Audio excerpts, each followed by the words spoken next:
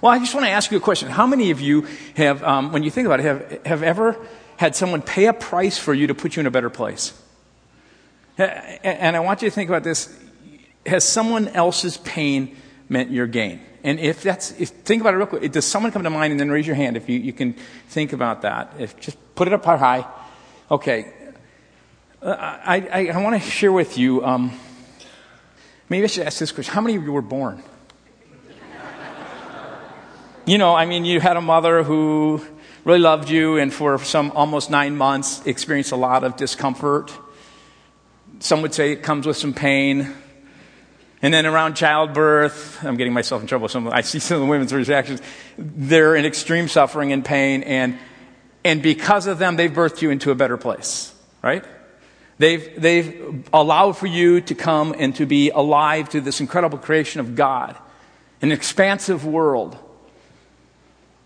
that you get to enjoy, because your presence, everyone should have had your hand up, your presence is the result of someone's pain. Someone invested in you before you even knew there was a you. And the idea behind this whole series that we really, I kind of introduced this series. We're in a generosity one before that, but back on Ash Wednesday, we met on a Wednesday night, and we started talking about as a church, those who wanted to join in this whole season of Lent. One of the things we talked about is not so much this time fasting, because we did that early in the year, but we wanted to talk about what does it mean for us to experience pain for someone else to gain, to maybe move forward, to be in a better place. Someone pays a price, someone suffers, someone invests, someone foots a bill, someone takes a hit because in doing so it puts you in a better place. And we've been talking in this series, it's called Crosswords, because there are certain words like covenant that give that idea. George spoke about that last week. Someone keeps a promise even when it hurts. This week we're going to talk about redemptions, the fact that someone actually pays a price to set another free. In the following week, we're going to talk about reconciliation. Someone forgives in order to restore a relationship. And I really encourage you to be at this service next week, because we're going to have an opportunity to hear a story. And then we're going to have Mark Henderson's going to lead us into some time of prayer. I just think it'll be a great Palm Sunday. So I hope you can be a part of that. But what we're looking at, and what I've just mentioned to you, are just a few theological words that have what I call some very practical application in everyday life. And each implies the idea that someone endured pain for another's gain. So what I want us to do is stand, and we're going to read a verse of Scripture. It's one that Jesus modeled.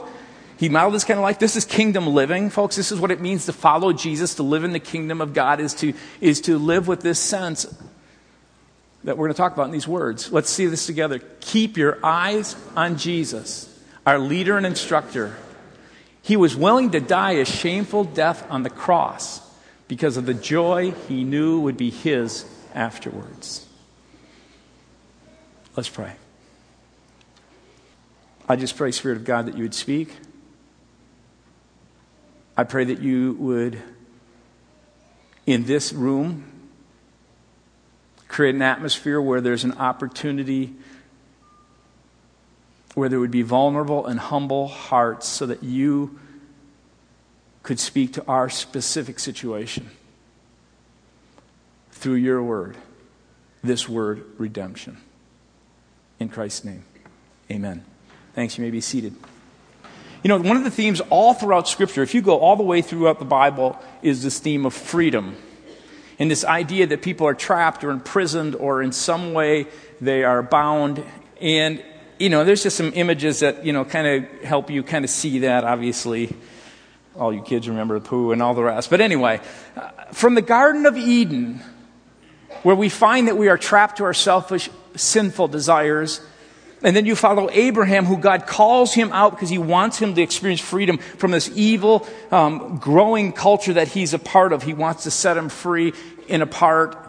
To when you come to Moses and this growing national family called Israel, who is in bondage to Egypt and are under the oppression of this ruler, Pharaoh. And you can go again and again throughout Scripture, and freedom is something God deeply wants for you. And if you get to the New Testament, you find out that throughout the New Testament, this isn't just for a person and for a few people. This is what God wants for his whole creation, all people. He says people who are living in darkness or are somehow controlled by hate or they find probably one of their closest friends is being fear. You ever had that where fear just is kind of with you? Filled with anxiety? He says, I want to call you out of that, and I want to move you into a place where you can live in the light and begin to be controlled by a love that's greater than you've ever experienced.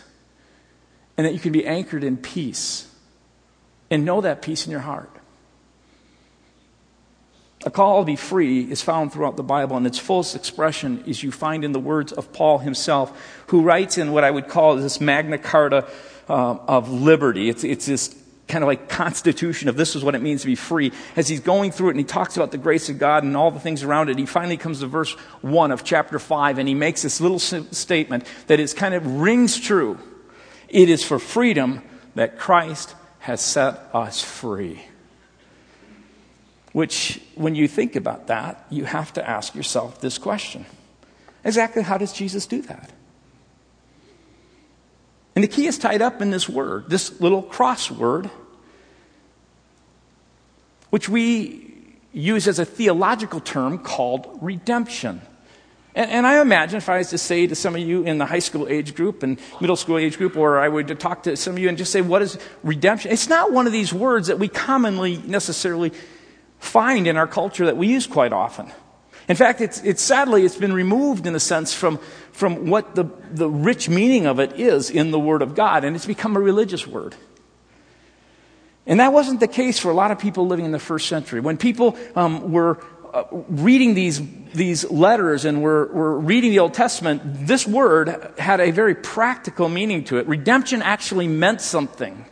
It wasn't just a religious term, it actually was a secular term. And it wasn't some general concept. It actually was a specific reality. It wasn't theory. It was highly practical. And so this morning, what I'd love to do is take a few moments to have you walk through with me. And the first thing I want to talk about is what did this word mean? What was its meaning back then? And I'm going to encourage you to stay with me in that part, okay? You need to have a little bit of historical background. I know some of you want to yawn at that point, but I'll be watching. And then I want you to look at how Jesus uses it. In the context of his day, of what that word meant, how he uses it. And then finally, I just would like to have some practical application. What does it mean for us today? What does it mean for you when we talk about this word redemption? So what did the word mean? The word redemption was a part of language for everyday people in everyday life. It was not something uncommon. In fact, in Christ's day, when you would use the word redemption, it was a vivid word picture. People would kind of actually visually understand and see it. It's kind of similar to the sense that when we use a word today, if I say terrorist, I'm sure something comes to mind. Not only do you understand it, but you actually can feel it. You may even visualize something, like 9/11. Or if I say school shooting, that's a far-removed word. That's kind of a secular word. None of these have become what we call religious terms. In that day, when they would say the word redemption in the first century, it had that kind of grip on people. This was something that they had experienced, or they knew someone who had, or it was somewhat very much alive within the communities they lived. And so what I need to do is have you kind of walk back with me a little bit into the Greek usage and culture of this term. And then we're going to look a little bit how the Jews themselves understood it. But you have to understand the Greek culture first, because in the first century, what you need to understand is, like in America, in our world today, English is spoken in many, many different places around the world. And one of the reasons is because our culture has pervaded through and influenced much of the world. So you can go around the world and you could probably find a Coca-Cola, right? Or you can find a McDonald's. You see, in that day, there was a Greek invasion that went through the whole Mediterranean and all the way through the Middle East. And in the same way that English spread everywhere, the Greek language was spoken in all these areas. And the Greek generals conquered that area. And so that was kind of the backdrop. And they had a word that was very important. In fact, the origin of the word came from the practice of their warfare. So this word was something that people had known and experienced. And this word is the word lutrosis. And it just means redemption. Now they didn't have nuclear bombs and they didn't have poison gas and stealth bombers, but they really knew how to mess up a person's life back then as well. They had a custom that when they would engage in war, and it wasn't just the Greeks, but there were all kinds of little wars that would take place from village to village, in fact. And when they would have a war, there was a custom that would often take place. And in that custom, when a group, a village, or an army would come in and they'd win that war, and they were the victors. It's, the line, to the victors goes the spoils. And a lot of times you might think that is the treasure of gold and silver and gems and things like that. But one of the most important treasures that they brought back from those war times were people. And when they would go into a place and they would conquer an area and they would become the victors, they would bring back people. And that manpower was what stimulated and developed and grew their economy. They had a ready-made workforce. You didn't have to worry about the minimum wage. You didn't have to pay a wage except for feeding them. And so what would happen in those days, they would go in and they would grab these people, they'd bring them back home, and then they would look them over. And as they'd look them over, they'd try and figure out the person's value. And often if a person was physically strong and quite capable, they would be used in an area of hard labor or menial work. They would be what we often kind of say is a common, ordinary slave. Throughout history, that's how what would happen at the end of war. What would happen in some cases, though, is they'd be going through a group and they might see a guy. Let's just say they see a man or a woman, and they don't look like they've been working with their hands. They look like this guy. Well, what's this guy do? He's got a lot of value. He's probably not a common worker, so to speak.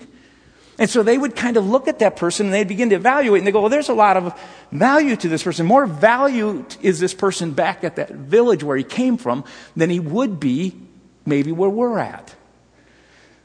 And so then they would kind of figure out what would be the value. They'd put a price on that person's head, and they would go back with a message to that village that so-and-so is able to be bought back. He could be redeemed. And they would, in the village, look at how much it cost, and they would pass the hat or helmet or whatever they had. And you would hope they had the same value on you that they placed on your head.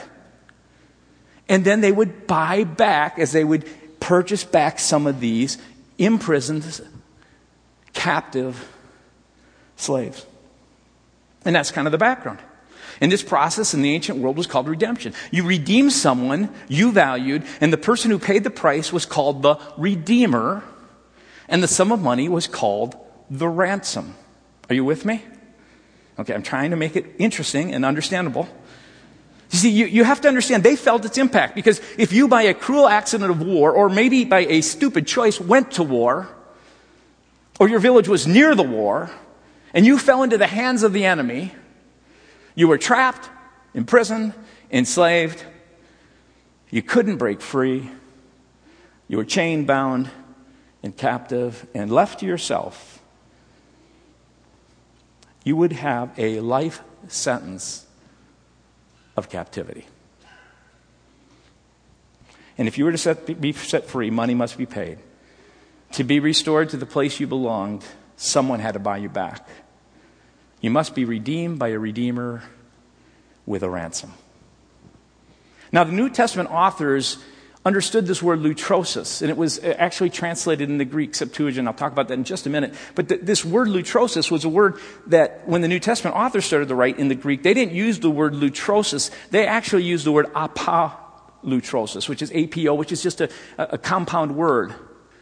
And there's not a lot of, in fact, I'll read to you from my New Testament scholar. His name is Leon Morris. He was a brilliant guy, super well read. I had him as a professor at Trinity. And he writes this: I have been able to find only 10 examples of the word apalutrosis in all the Greek writings. It is a rare word, so that the New Testament usage stands out.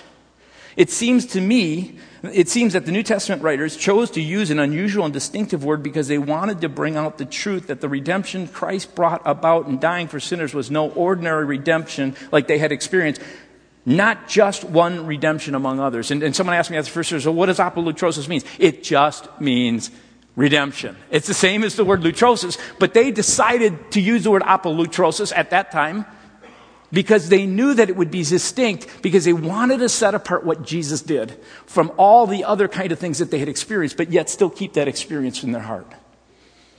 So now let's go to the Jewish usage and their culture, because If that Greek culture was sometime like 300 or 200 years before the coming of Christ, what happened was that Greek culture spread throughout there. So people started to speak the Greek language. And you know what it's like if you have someone who comes over here and maybe they're speaking another language and they're here. The first generation knows the language a little bit. The second generation knows it a little bit, maybe knows a few words. And by the third, they're not speaking that language at all, right? Well, so that was happening throughout that whole world. And there were Jewish communities all throughout the world. And because they were growing up and speaking Greek and they weren't speaking Hebrew anymore, they wrote this, they translated the Hebrew scripture into what is called the Septuagint. And they used the word lutrosis to explain three of the most common words around this idea of redemption in the Old Testament. And I was going to go through this a lot more, but here's the problem when you start teaching rather than the preaching is when you teach, you just want to have a whole lot of content, and you'd look already a little bored to me. But there's nuances in these words that are really important, so I'm going to go through them rather quickly, okay? So hang with me for a little bit. The first word, ga'al, in the Hebrew, is often used with the idea of promoting the interest and welfare of the family. It was redeeming something with regard to someone in the family or something to do with the interest or welfare of the family. And it's used about 45 times in the Greek Septuagint.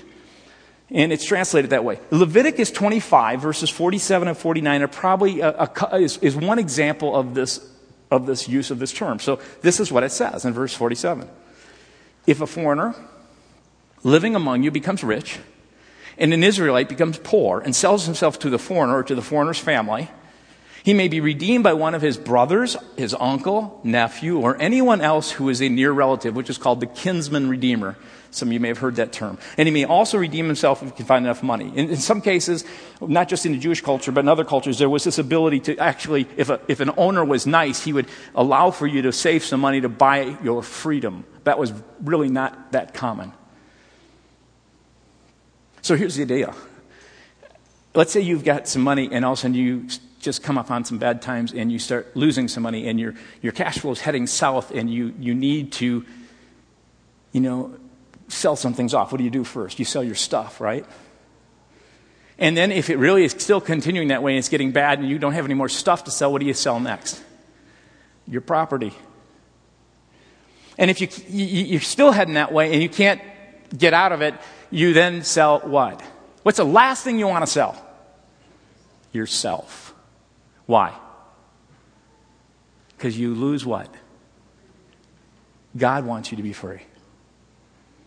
We all know that. Leviticus is kind of interesting. I think I was reading this and going through a bunch of these different verses there, but this one specifically, I thought, this is a good reason in that day why you wanted to have good family relationships. Because you would want your family member to buy you out, right? Because, your neighbor's probably not going to do it. Well, the second word is the word pada, and it's used in the sense that there's no element of family obligation. So it has nothing to do with family obligation. In fact, when you find this word used, there is no obligation at all. Okay? When you redeem and you pay a price, you're paying a price and there's no obligation at all. In fact, if you are a person who is trapped or you're captive or you're bound in some way, it is by the sheer goodness and grace of an individual. They somehow step in, they make a choice with no obligation to you to pay the price to set you free. That's how it's used also in the Old Testament. And I think about that. I think of Victor Hugo's play Les Miserables. No, I'm just kidding.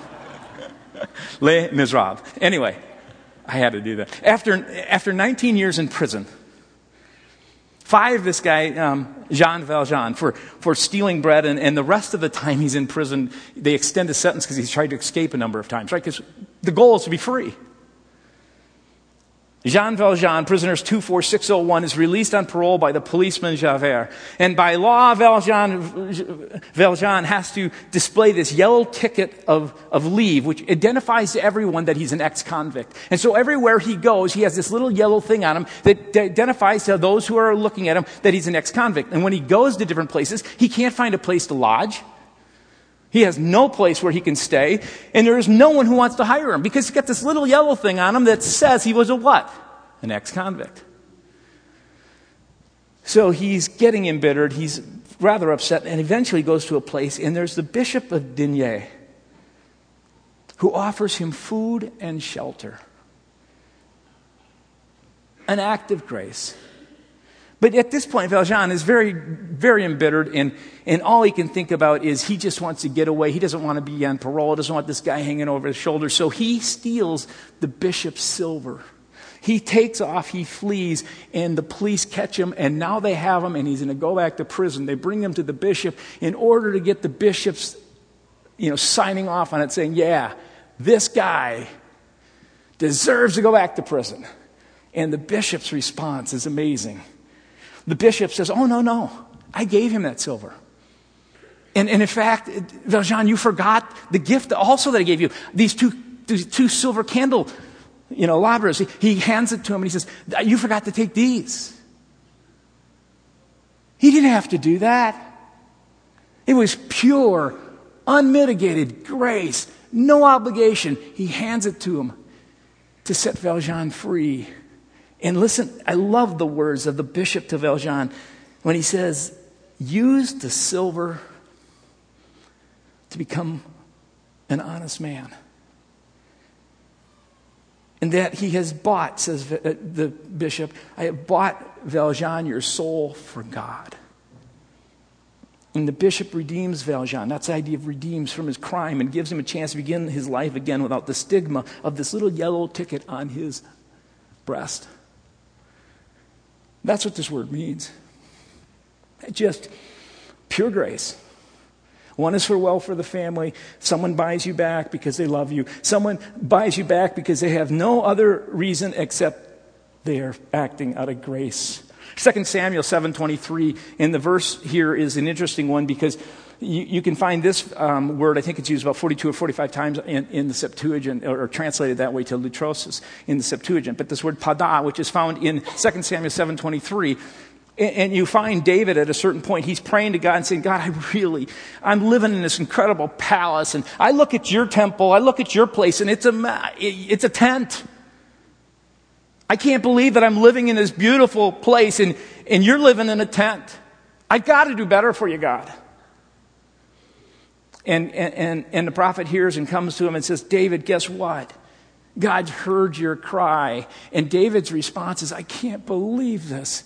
God, I can't believe this. It's good to me. And because God says to him, David, not only will I let you help you provide to build the temple, you yourself won't, but your son will, but I'm actually going to build a house for you. What? I'm going to build a dynasty that there will be kings that eventually will come one who will redeem the whole world. And I'm doing this for you. And David goes, I can't believe this. This is sheer grace. And then he thinks about his people, Israel, because he's on a roll. He's thinking about how God has chosen him out of pure grace with no obligation. He goes, not only me, but my family, my nation, Israel, the same thing. Listen to these words. What other nation in all the earth has received such, and you should put in their unmitigated blessing as Israel, your people? For you have rescued. Literally, the word here is pada, redeemed, your chosen nation in order to bring glory to your name. Not for anything else, but for your name and who you are. You have done great miracles to destroy Egypt and its gods. And then there's this word not only about family welfare and about no obligation, but there's a word that is translated kofer. One of the roots is Yom Kippur, Kippur meaning to cover, the Day of Atonement. This word kofer is the idea that you cover someone payment with a price. You give a ransom is what the word means. So that Job 33:24 at one point says, spare them from going down to the pit. I have found a ransom for them. Or Proverbs 13:8 in the NIV says, a person's riches may ransom their life. Again, Leon Morris writes, the use of the redemption terminology in the Old Testament leads us to the conclusion that it is concerned with release upon a payment of a price. It is not used of simple release. There were other words. He says, for there are other terms were available and were in use to do that. The idea of a payment of a price, the ransom, redeemed, redeemer, is basic to all redemption words. Someone foots the bill for you. Someone pays a cost for you. So what did Jesus mean by this word? So you have all this background. So now you're kind of up to speed, okay? You all went through Old Testament, and you all know the Greek culture now, and so now Jesus comes along. Isn't it kind of cool? Jesus comes along, he's teaching, and Jesus is incredibly profound in the way he teaches. So at one point, Mark tells us in chapter 10, verse 45, that Jesus looks around and says to the group of them, he just wants to make it clear. He says, for even the Son of Man is the way he'd say, for even me. Okay, that was a very common term that you would kind of distance. Even for the Son of Man did not come to be served, but to serve and to give his life as a ransom for many. That's a huge statement right there, because there's one thing he's saying and making very clear to each and every one of us is, guess what? The whole reason I came to this earth, I wasn't trying to give you some good moral kind of Confucian kind of principles. I wasn't coming here to just show you an example of how to live so that maybe you could live like that. He doesn't say, I just came for a few people that I could set a few people, who have some real difficulty. They're the ones who are, they're alcoholic or they've got this major thing going on in their life. And he says, no, I came for many. And the word many is the idea of all, for anyone who would accept. And he says, here's why I came. My whole mission was to redeem. Was to offer a sum of worth and value, with the implication being to set other people free. Now, if you follow Jesus and you get a little bit more understanding of this idea of freedom, because at one point he's also speaking to a group of the Jews, and there were Jews who would follow him, and there were some who were believers who were saying, yeah, I like this Jesus, and they would take a step, and they'd take the initial steps to follow, some who would follow a little bit longer, and then there were people who were going, I'm not really sure, I'm kind of on the fence. And some of you may be in that place, yeah, I come to church, I get this little bit about Jesus, and yeah, I'm not really sure I'm going to give everything to him yet, and follow him in every way. And then there's some who are going, no way. There was a whole, in fact, religious group. In fact, what we get really kind of thrown off here, it was the religious ones that had the most difficulty with Jesus. It'd be the people in the church kind of settings. And Jesus says to the Jews who had believed in him, now catch this, if you hold to my teaching, you are really my disciples. That's an interesting statement he's making right there. He's saying, yes, you not only begin to follow, but the person who follows and actually holds, takes tightly my teaching, listen to this, they're the ones who really are my followers. It's not just the ones who give lip service. It's not the ones who maybe pay some attention from time to time. It's the ones who take my word and they live it out day in and day out. They really try and process in their life. They're not perfect people. Then you will know, listen to this, is a phrase that a lot of people in the secular world love to repeat. Then you will know the truth, and the truth will set you free. And the reason they use this word is because it's really true. Truth does set you free. If you're ignorant of something, or you deny something, you're not going to be able to deal with reality. But his point is this: if you know the truth, if you're holding to my teaching, which is the truth, and you begin to follow me with your whole life, guess what? As you follow me, I will set you free. Well, I find it really interesting because, some are going, oh, that's really interesting. Some are going, yeah, we're doing that. And then there's a few that are going, you got to be kidding me. In fact, the religious react to these words. Those who appear to have their act most together in that day and age, those who from the outside look to be the most free, are the ones that have the most trouble with these words. Because if you go on to verse 33, it says, they answered Jesus and they said, we are Abraham's descendants and have never been slaves of anyone. Are you crazy, Jesus? How can you say that we shall be set free? That one word sets them off. You all know what that's like, right?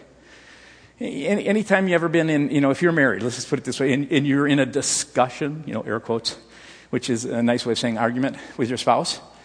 And as you're kind of doing it, all of a sudden they look at you and go, well, that sounds just like your mother. Those are fighting words. Or you say, or she says, yeah, you're acting just like your dad. We all know how to do that. There's a word you can use that just pushes the button that gets someone really ticked off. I don't know if Jesus was trying to do that, but it is really interesting that this one word, which is the word, how can you say that we shall be set free? I just think about it and I go, how deluded they are. Aren't we the descendants of Abraham, never been slaves to anyone? Well, let's think about that for a second. What were they in Egypt? Slaves. Yeah. What about Assyria?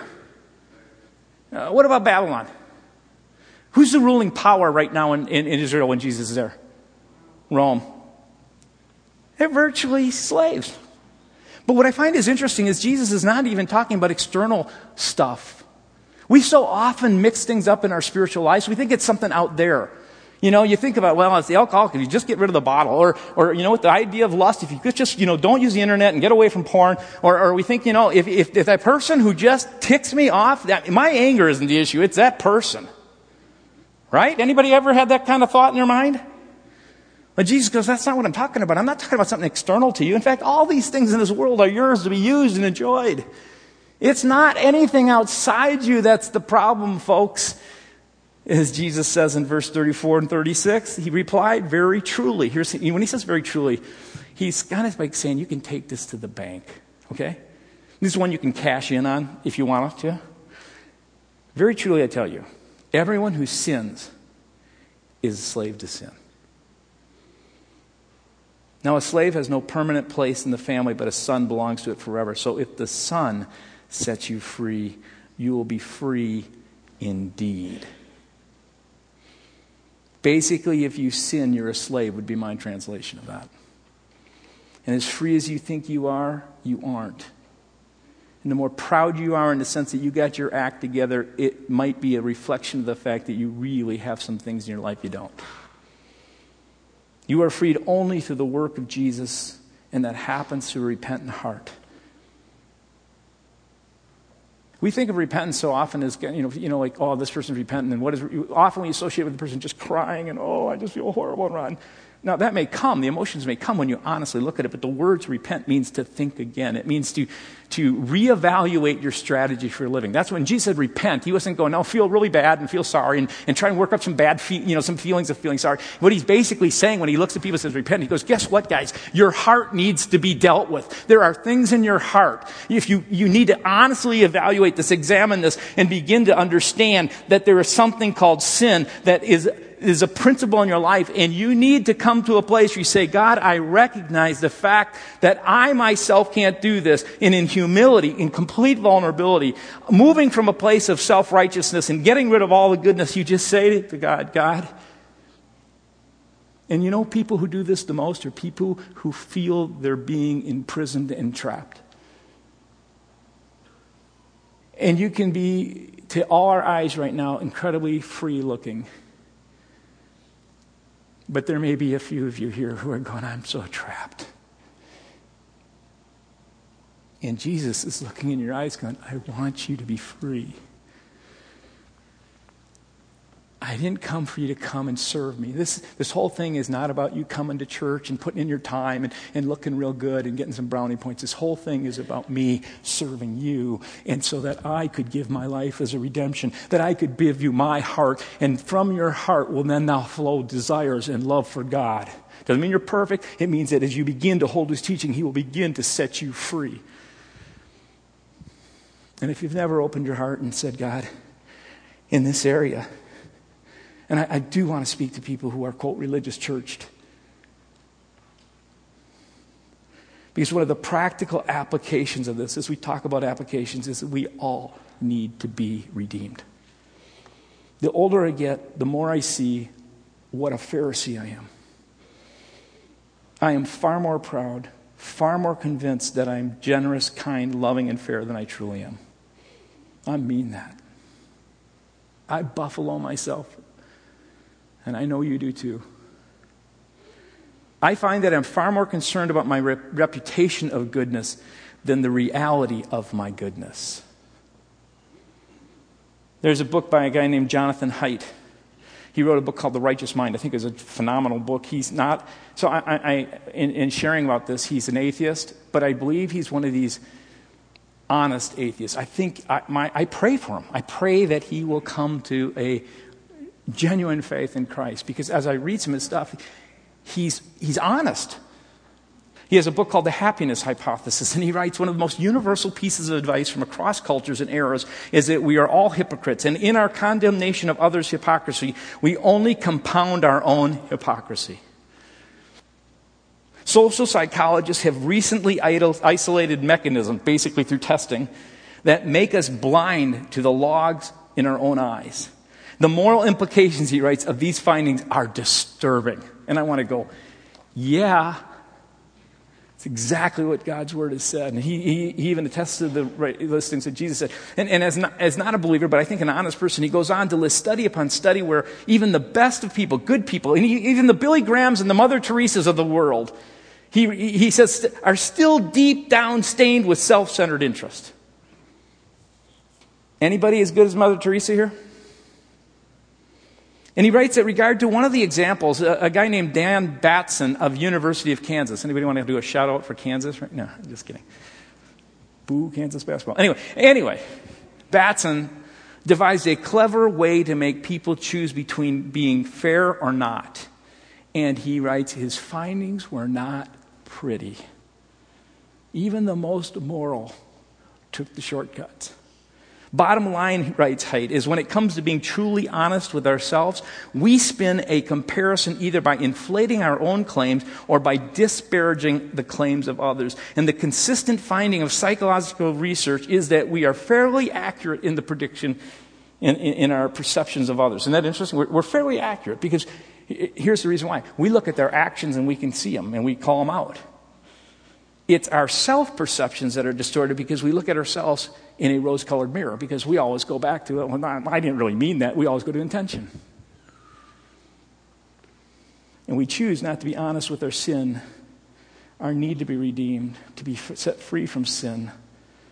And I'm not talking about acts of sin. I'm talking about the actual stain of sin that requires a new heart that Jesus paid for.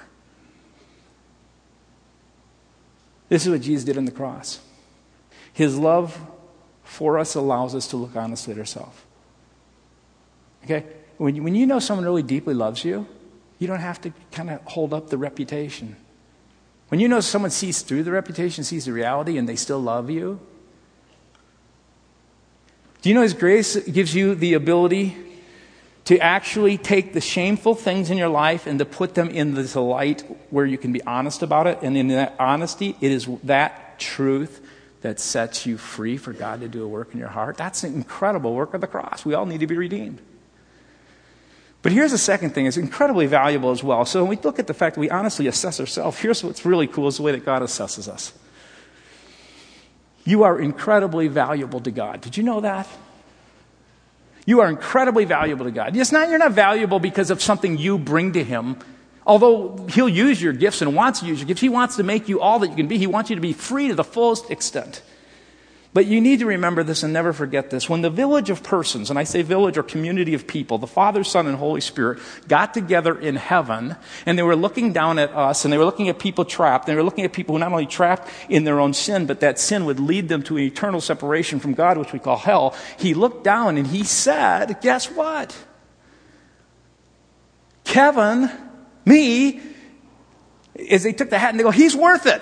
I want him back in this village of heaven. He looked at you, and you, and you, and you, and you, and all of you. And he passed the hat, and he goes, well, yeah, maybe no, yeah.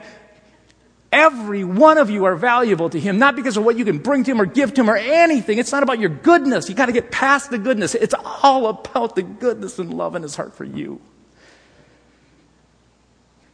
And I got to tell you, I know, to be really vulnerable, I have to work at this one.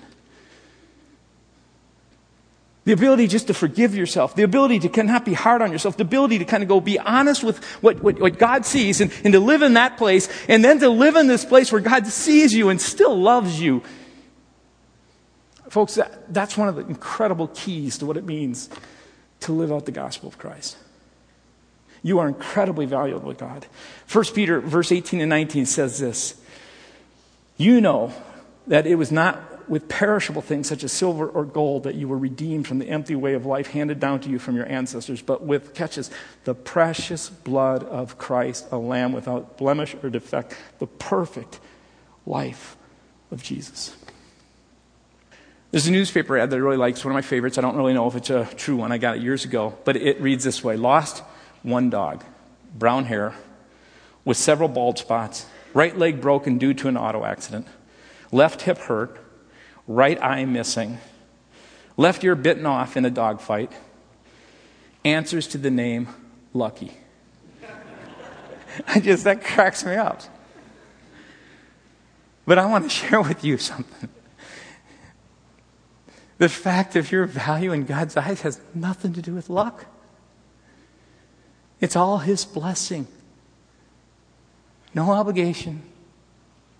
Out of great, deep love for you, He wants to be in your life, not to make it horrible or bad, but to give you freedom.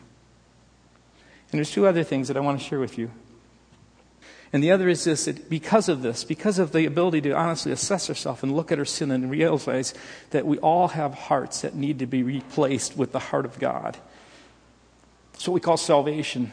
And then that growing in that understanding of that is beginning to understand how deeply loved. You know, if you could understand how deeply loved you are by God, if that was the only thing you concentrated, it would transform your life. But here's the third thing. That when you begin to understand that, you begin to move to a place where you start to go, I just want to live in a grateful sense of awe. I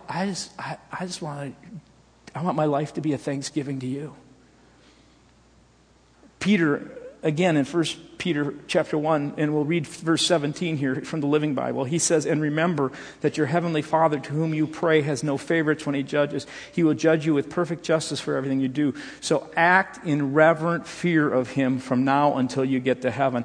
God paid a ransom to save you from the impossible road to heaven which your fathers tried to take. And the ransom He paid was not mere gold or silver, as you very well know, but He paid for you with His precious lifeblood of Christ, the sinless, spotless Lamb of God.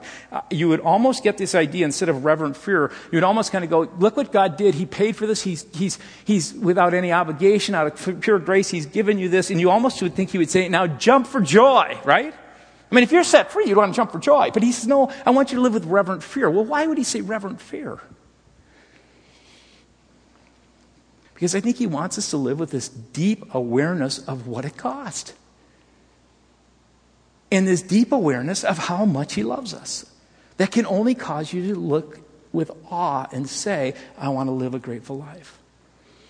Peter is drawing our attention to the fact that redemption is something miraculous. It was something so profound, so amazing, that we are actually struck with a sense of holy awe. You almost can't help but live with these words of this great hymn, Amazing Love. How can it be that Thou, my God, should die for me?